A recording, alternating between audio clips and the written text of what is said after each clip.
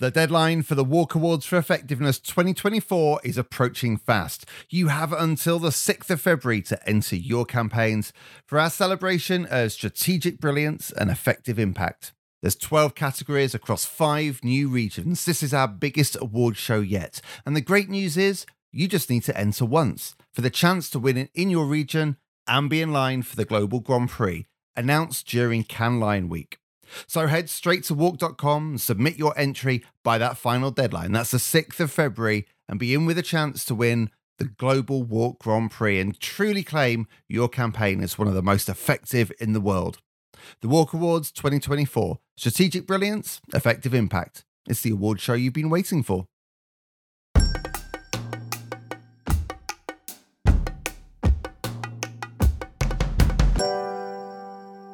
Hello and welcome to the Walk Podcast, wishing all of our listeners a very happy and a very prosperous new year. My name's Alex Brownsell and I'm the head of content for Walk Media. We're here to kickstart your 2024 in style. And who better to join me than long-time Walk contributor Dan Calladine, Dentsu's head of media futures. Now, Dan recently co-authored Dentsu's 2024 media trend report called The Pace of Progress. The report looks at 3 key themes, and perhaps inevitably generative AI takes centre stage, the race to monetization and the sort of growing uniformity across the media platforms, and integrity economics and the role of issues like DE&I and sustainability in media. I'm delighted to say we're going to hear about each of those 3 trends in detail in today's episode. But before we dive in, Dan, I'd love to know what struck you about the advertising, the media ecosystem over the last 12 months as you sat down to work on this report.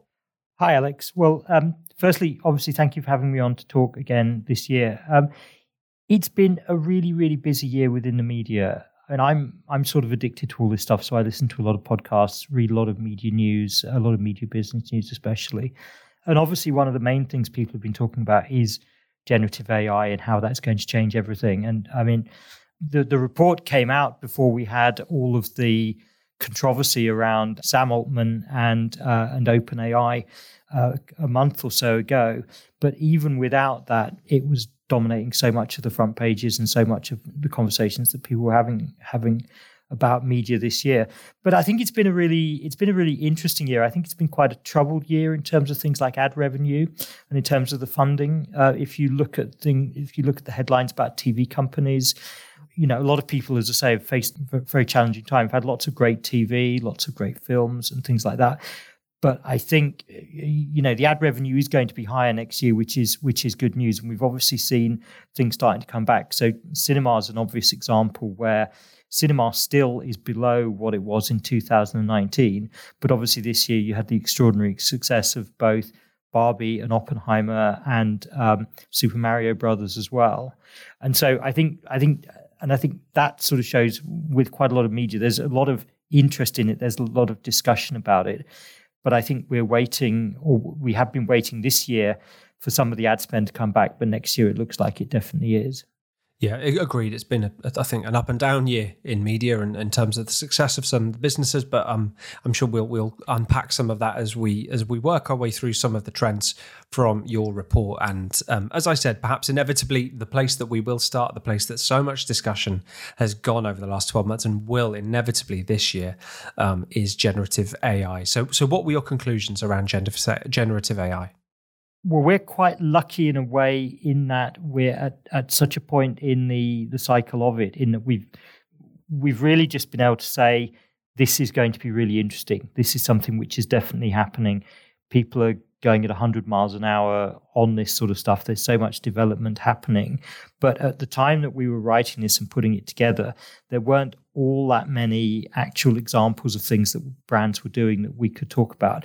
But obviously, and in fact, when we look at this, we update it pretty regularly to look to see all the new things that have been happening. And we basically looked at things like search. So there've been lots of things happening around search with, you know, both Bing and with Google, both expanding what they're doing, how they're trying to let generative AI sort of potentially revolutionize the search experience.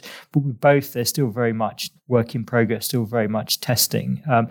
Google has recently expanded what it's doing around generative AI and search into, I think it's more than 120 markets now, but no European markets. So over here, we haven't had a chance to play with it, but I have had conversations with colleagues in the States, and they've been sending me screen grabs and things like that to show this is what it would look like as an example of a search in this category or something. These are the sorts of things that we might expect around things like, food advertisers and those sorts of things as well. So there's a lot of stuff happening. But I think 2024 is really going to be the year when we start to see lots of campaigns start to very openly use the technology and potentially, people either, I suppose, making a thing of it or potentially being caught out by not declaring that things are generated by AI. It's really interesting that where people like TikTok and people like Instagram are starting to give their users AI tools and their advertisers AI tools, they're essentially watermarking them so that you can actually see, this is created by so-and-so. And if you use the Bing Photo Creator, which uses the DALL-E software to create pictures, it has a little thing in the corner saying this was created with so-and-so and stuff. I think next year we're going to see an awful lot of, or at least some creative work, certainly stuff for smaller screens, being created using technology. But I think what we're also likely to see, maybe we won't actually see it, but certainly behind the scenes, it will be involved in a lot of things in terms of strategy and planning and trying to understand consumer insights more quickly and better and things like that as well. Could I just come back to that point that you made earlier about search and generative AI search, which I think is the first area that we maybe started seeing a bit of interest, bit of traction around this technology in the advertising and the media space. And it strikes me that generative AI has sort of so far been proven to be better at being maybe creative than it has at being accurate, and we've had the whole issue of hallucinations. Does it feel like where search was at the vanguard, maybe search has sort of dropped down the pecking order a bit in terms of where this technology is going to be deployed? Yes, I think there's some big issues around search, and I think it's quite possible that certain sorts of searches will work better than others. I think some searches are quite descriptive. The classic thing with search is if you put into one of the search engines what is the best such and such, then it's pretty much a mess because it's a combination of who's best at who's willing to pay the most, but also who's best at their search optimizations for certain sort of terms and those sorts of things as well. But I think potentially generative AI might be able to look through a number of different reviews and then give you an answer like, for what you're looking for, this would be the best car for you to buy, given that you are, given that you have this many family members and things like that. So I think potentially that's the sort of thing where it could be quite useful. But I think I was reading something today about that was doing some analysis on health recommendations or answers to health-related questions that they were doing. And I think the summary from that was you can't rely on this for those sorts of things. So I think there are lots and lots of different sorts of search, and I think it's quite possible maybe for the sort of descriptive or the comparative searches that this might start to come through maybe before the, what is the answer to this search? There was always a thing in the early days of ChatGPT. There were lots of people who used to like to try and fool it by asking it maths questions and things like that, and it was quite easy to get it to make mistakes and get it to make very obvious mistakes and things. And so I think, as you say, it has these hallucinations where it doesn't necessarily know the answer. It potentially comes up with something that it thinks might be quite convincing, and that's obviously a difficulty with things like search. Yeah, it's always quite fun seeing what ChatGPT thinks about you, and some of the sort of random conclusions it may leap to that are sort of credible, they sound credible, but that involve you having maybe worked for somewhere you never worked for or written a paper that you've certainly had nothing to do with. Obviously, I think you're absolutely right in terms of that deployment in things like creative, and we seem to be seeing a lot more of that happening. But just to return to the point you were making about maybe where it's going to be used, generative AI in things like strategy and that kind of part of the business. What are you seeing there? I mean, as an agency, we're developing tools with partners around things to help us to do things more efficiently, basically, more quickly, to sort of quickly come up with ideas and quickly come up with, thought starters and things for sprints and brainstorms and workshop sessions and things like that. So we're developing a number of tools, as I say, with different partners where we're looking at the sorts of things that we do. How can we simplify this? How can we allow one person to do this where it might have taken, previously more people doing things, but really just try and get things done more quickly. So you can ideate, you can test an idea, and then you could move on to something else, or you can discover, yes, in fact, this is the idea that we need, and therefore, how can we then make this idea better, and how can we do all these things much more quickly? And in our year in media, end of year 2023 podcast, one of the things we talked about was the sort of renaissance, the revival of Meta, which was perhaps a story that not that many people saw coming at the start of the year.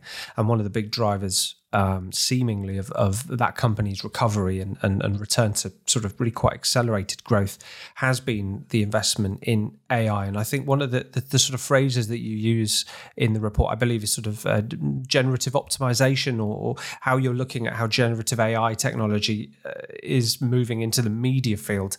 I'd love to know a bit more about that. That's right. So quite a lot of the big platforms are effectively letting the AI loose on a lot of their analytics. So, I mean, one way to think of it is the case from a few years ago where Google DeepMind won awards because they were able to train their AI to play the game Go, which is a much more complex game than chess. And they were able to, effectively give it the rules, and it would be making decisions that no human would make because they would seem completely irrational to us. But actually, they could win the game as a result of that. So that's the analogy, effectively, of what could be happening within ad tech at the moment, where you have all these different pieces of data, including things like, what the creative is like and how the creative performs to different audiences. And you then set the machinery, you set the technology loose on a network, and you say, this is the ultimate objective we're after. Do whatever you can to actually increase this number, to actually make the number of conversions higher. And so what Meta says is they see something like 20 to 30% increase in ROI as a result of doing that, simply by letting the technology on its own, just effectively make a lot of these decisions. So as a client, what it means is you have to cede quite a lot of control to them, in that you give them creative assets, but they could potentially tweak them in such a way, almost like, and again, as another sort of analogy, I almost think about putting a different sort of filter onto an Instagram picture, or where there's AI built into the camera in your phone. It automatically knows what sort of lighting, what sort of coloring will make most people like this picture better, and things like that. So it's almost doing a version of that, but ultimately, without necessarily understanding the process of advertising, what it's done, what it's doing is it's taken all the different inputs and saying, we want the output to be as high as possible. And you can see how this could work. And Meta has a version of that. The Meta one is called Advantage Plus, and they apparently have something like a $10 billion run rate in terms of annualized ad revenue from this performance medium across their different platforms. But Alphabet has a version of it as well, and Amazon has a version of it as well. And I think a lot of the ad tech companies will have a version which is very similar, and it depends a lot on sort of the level of data that they've got, and and also I think the ability to sort of see the conversion within the platform as well. So if you can see something actually being sold on the platform, then that's obviously a very strong conversion to use, versus something that might just be an impression or a click or something. So I think we're going to see an awful lot of that happening over the course of next year. And I think performance campaigns will become more and more effective as a result of this new technology. Yeah, it certainly feels like the industry is going to have to sort of learn how to navigate and use these sort of technologies, because I think, I'm not sure if this is necessarily a phrase used in the report or not, but they are sort of Advantage Plus, for instance. It's kind of a black box. We don't really know what's happening inside.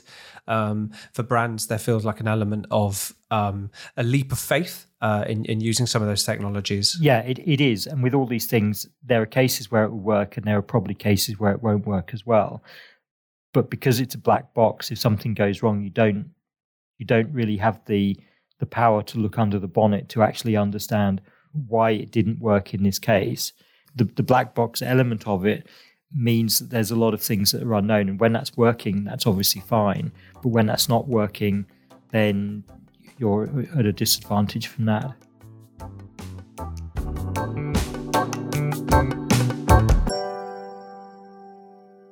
Okay, right. Well, let's move on to the second theme in the report, and that is the race for monetization. Can you just explain a little bit the concept behind this theme?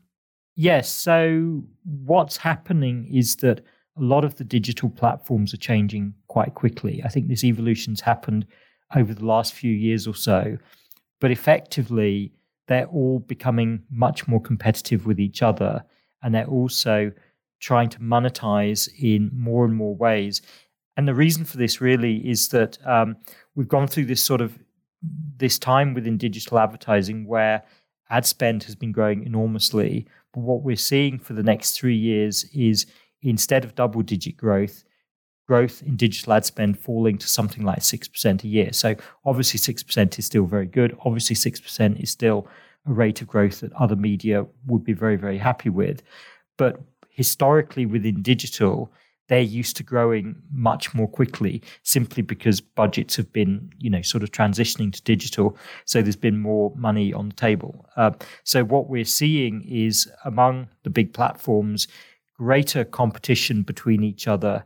But also what they're trying to do is developing new business models to get more money out of their end users in many cases. So you have things like the premium accounts on things like X, the premium accounts on things like Snapchat and Meta.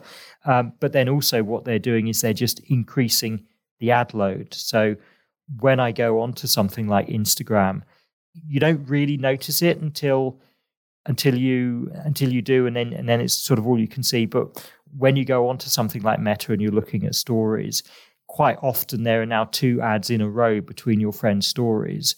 And so effectively, over the last few years, what they've been doing is gradually increasing the ad load. Another example of this one is Amazon and the whole retail media piece, in that effectively these were places where ads didn't really used to exist. You didn't really get ads within the Deliveroo app or within the Uber app, but you didn't really get ads that much on Amazon. And yet in the last 4 quarters, Amazon generated, I think it's $42 billion in ad revenue. And this is, and it didn't really exist about 5 years ago. And in fact, they've done an amazing trick, because nobody really complains about the quantity of advertising on Amazon, because it just all seems to fit in so well. And in fact, it doesn't feel like it's damaging the experience of being on Amazon. But actually, when you think about it, you do have to scroll through, quite a few product ads and listings when you're looking for the things that you want. Yeah, I think you're absolutely right on Amazon. I think what's interesting is that I don't think there's been a real sense of a user backlash about the ad load rising on platforms like Instagram that you mentioned. I certainly haven't seen anything particularly myself. So that frog is very gently, nicely being boiled. Yeah, so exactly. To speak. That's a really good way to think about it. And I mean, obviously, there are still people, or there is still a lot of ad blocker usage. And when I've been talking to people about this, that has been one of the main questions of, this is going to push more people to ad blockers. But actually, as you say, because it's happened so gradually, I mean, there's been far more of a sort of sense of outrage, or a sense of, this has changed, the platform has changed, when they essentially switched much more to an algorithmic feed rather than just seeing posts from all of your friends. I think people it feels, particularly on things like Instagram, it feels like people have accepted that there are a lot of ads there, and you've just got used to them, basically. And seemingly brands don't seem to be, I think if for instance, ITV in the UK suddenly doubled its ad load, there'd obviously be a huge amount of backlash from different parties, and including from brands who would perhaps be, feel that they were suffering as a result. I haven't sensed that brands are annoyed by the increased ad load either. I don't think so, but I think also it's really, really important to make sure, for brands to make sure that that they're buying in the best locations, that they're taking an awful lot of care over their buying. We have some work that we've been doing for several years called the attention economy, where effectively what we're doing is we're working with partners who do things like eye tracking so that we can actually see when an ad is appearing on a certain platform, whether it be on TV or in game or in social media or even with audio, we can actually measure some of the advertising in test cases and stuff like that to make sure that it is actually being noticed and people are actually, their eyes are dwelling on it, or if it's an audio ad, they're actually paying attention to it. So it is very important to think about this sort of analysis when you're doing your planning and buying. But what we've seen is that more and more of our clients are interested in this because they do understand that the level of clutter is increasing. But I think also it's one of those things where, as you say, it's happened quite slowly, and everybody knows what Instagram is, everybody knows what TikTok is. It feels like a good environment for your advertising because it is very brand friendly, it is very brand safe. A lot of people go to these platforms for inspiration or because they want to be inspired basically either by seeing great things that their friends are doing or potentially new products that their favorite brands have got out, or something that might answer a problem that they've got or something as well. So it's one of these things where, as you say, it's increased gradually over time and people buy into the idea that advertising works really, really well on these platforms. But you do need to be cautious because the load has increased. And if there's 30% more advertising, then potentially that's 30% more competition from other competing brands for the eyeballs that you're trying to reach. One of the other topics you mentioned in this section of the report is a growing kind of, I'm not sure what the right word is, homogenization in a way of the platforms.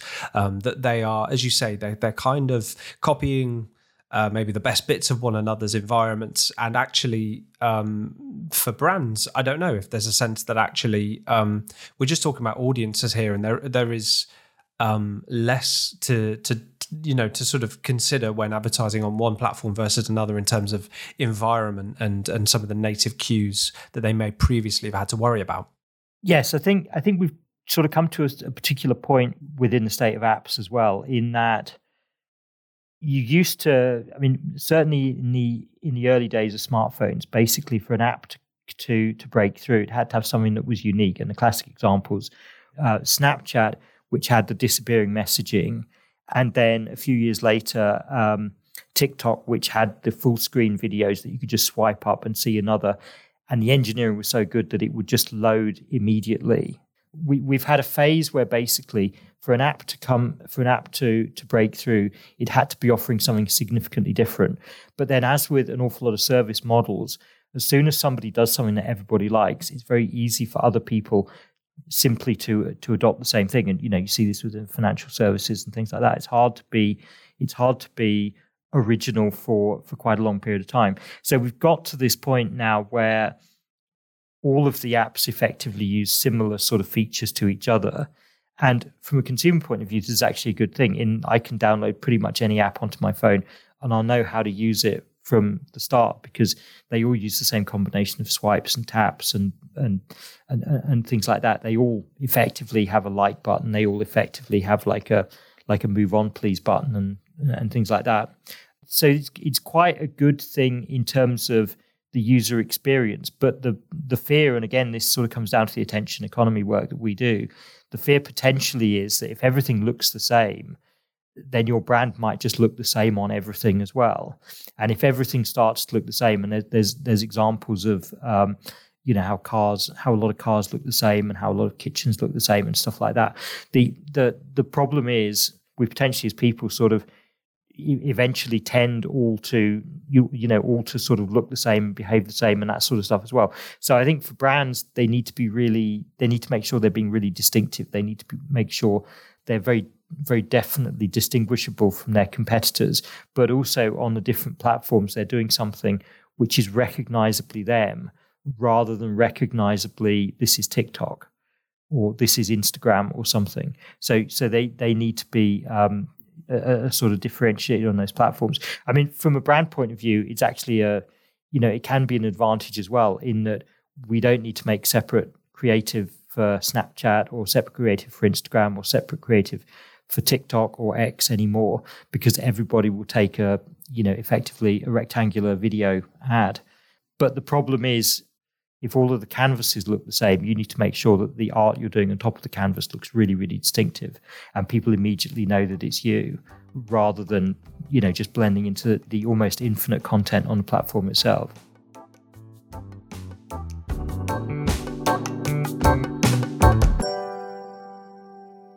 Okay, well, now we're going to look at the third and final of the trends identified in the Pace of Progress report, and this looks at integrity economics. Another sort of intriguing title. Could you give us a little bit of explainer about what you were looking at here? Yes, so this really leads on from the previous section. So we know from the previous section that all the platforms are really, really keen to monetize in any sort of way that they can, including, as I say, developing new business models and stuff. Obviously, we're also facing a lot of the same economic constraints that the platforms are facing. Our clients are facing the same sort of constraints, and we're all trying to grow through what's been a very difficult 4 years, ultimately. But within this context, it's also really important to think that things like diversity and inclusion, things like sustainability, things like brand safety could almost be seen as a distraction in your pursuit of endless growth, in your pursuit of profit, trying to maximize your profits, trying to maximize your revenues. So the point we're trying to make with these three trends within this section is that actually these things can be a source of growth. These things can be the things that help you to grow, because they're just things that are going to be even more important for you to do in 2024 than they have even been in 2023. So, for example, with the diversity piece, the argument we make with that is that you can't really argue that the world has become a much more diverse place over the last few years. I mean, in terms of things like racial identity, but also in terms of things like how people identify around their gender and those sorts of things. And we've actually seen some really interesting media data. Or one thing that sort of influenced us when we were thinking about this trend was a recent stat from Ofcom, where they said, I think it was the number of programs that had more than 4 million viewers had halved in the last 10 years or so in the UK. And the point is that many people now in the UK have TV on demand, have this almost infinite library that they can choose from when they decide, when they want to watch something in the evening.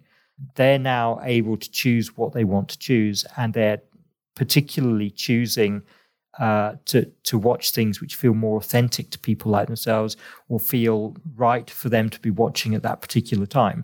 We also see this. In fact, Netflix released a whole bunch of data last week, and this was also very evident in that, because I think of their top 100 programs, something like a huge number of the top 100 Netflix shows in a 6-month period were not in the English language. A huge number were in other languages. And because it's a completely global service, again, people are choosing partly, because they want to watch things that they can just listen to without watching subtitles or aren't, dubbed for them, but also that they want to be watching people who look like them and listening to people who look like them and things like that as well.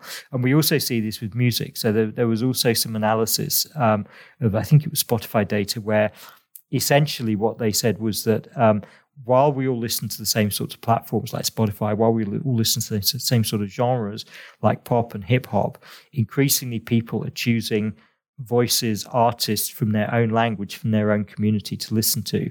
And so eventually the point we're trying to get to with media is that if you're producing a campaign, one way to think about diversity is you want to be as authentic as possible to the people who are going to be on the receiving end of the campaign, the people you're trying to address. So just as inclusivity means you're not excluding anybody. If you're potentially producing multiple versions of a campaign or multiple, slight edits to a campaign, it can potentially feel much more authentic to different sorts of communities seeing it. And this is something where, again, we go back to generative AI, because generative AI potentially can make this much easier to do than it could have done before. We've been using things like dynamic content optimization for the last few years or so. But if you suddenly have a technology where you could automatically produce 500 pieces of creative that are slightly different to each other, that appeal to slightly different audiences or slightly different groups or whatever, all around the world, then that's something that could potentially make a campaign feel more authentic or feel more real to different sorts of people. But obviously, you need to do this incredibly carefully. And obviously, you need human moderation, you need human oversight to make sure that you're genuinely showing an authentic portrayal of a group rather than a stereotype portrayal of a group.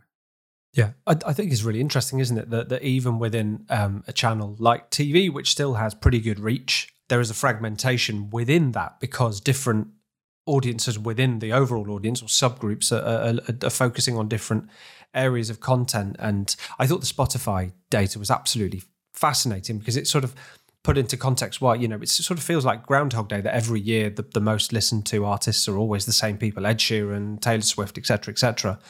But actually that's because a lot of listening is going to places where, people like me maybe aren't listening. I'm not sort of at the front end of my Mexican hip hop or of my K-pop or whatever it might be, and that actually that there's been a huge amount of fragmentation even within mass media like television, like music, that brings a lot of complexity to the table for marketers. But as you say, that technology could potentially help to solve. I mean, that's the thing. There's so much fragmentation at the moment. You can look at all of your colleagues' Spotify visualizations and things like that and not know something like 80% of the artists that they've been listening to and things like that, simply because the culture is, it's so easy for people to create now. The culture is so diverse, but also people have increasingly diverse tastes as well. But effectively what we're sort of saying is the thing about diversity is trying to appeal to people in as authentic a way as possible, trying to not be prescriptive, trying to not be one size fits all, but really trying to create lots and lots of different versions of things that different people, that might appeal to different sorts of people and things. And we've seen this quite a long time with brands doing lots and lots of different versions of creatives and things. I think there was a case a few years ago where Amazon Echo, they produced something like 100 different versions of a 20-second ad or something. And some of them went viral and some of them didn't, but presumably all of them were viewed to some degree. Yeah, that's interesting, isn't it? Because I feel like what we're seeing with certain elements of measurement changing, identity changing, in terms of identity measurement, and the sort of mass personalization that companies talked about maybe a few years ago is becoming harder to achieve in a sort of the privacy regulation environment. But so maybe that aim, that aspiration for mass one-to-one communications has sort of been replaced by a different kind of relevancy, that it's sort of an authenticity perhaps is a good word to describe that, rather than the sort of Minority Report knowing exactly who everybody is and talking to that individual on an individual basis. Yeah, I think so. And you can do a lot around the context as well. So, we've been talking about Spotify playlists and things like that. The sort of person listening to this sort of playlist might like a message in this sort of way and things like that. I remember quite a while ago talking to a relatively early AI company, and what they were able to do was to make audio advertising, almost use like a similar number of beats per minute as the track that had preceded the advert in the playlist and things like that. And so it's almost like, almost personalizing to a context or something. And this is the sort of thing where it doesn't use any personally identifiable information, but it's the sort of thing, again, that AI might make much more possible than it is now. One final point in this section of the report, you also, you've mentioned attention and the attention economy ongoing project, and you link it to another one of the big themes that we see growing in the media industry, and that's the role of media in climate change and in emissions, and how attention can maybe help with that particular problem. Could you explain a bit more about that? Yes, sure. So in addition to working on attention, we've also been doing quite a lot around sustainability for quite a few years. And this year we've produced a tool called the Media Carbon Calculator.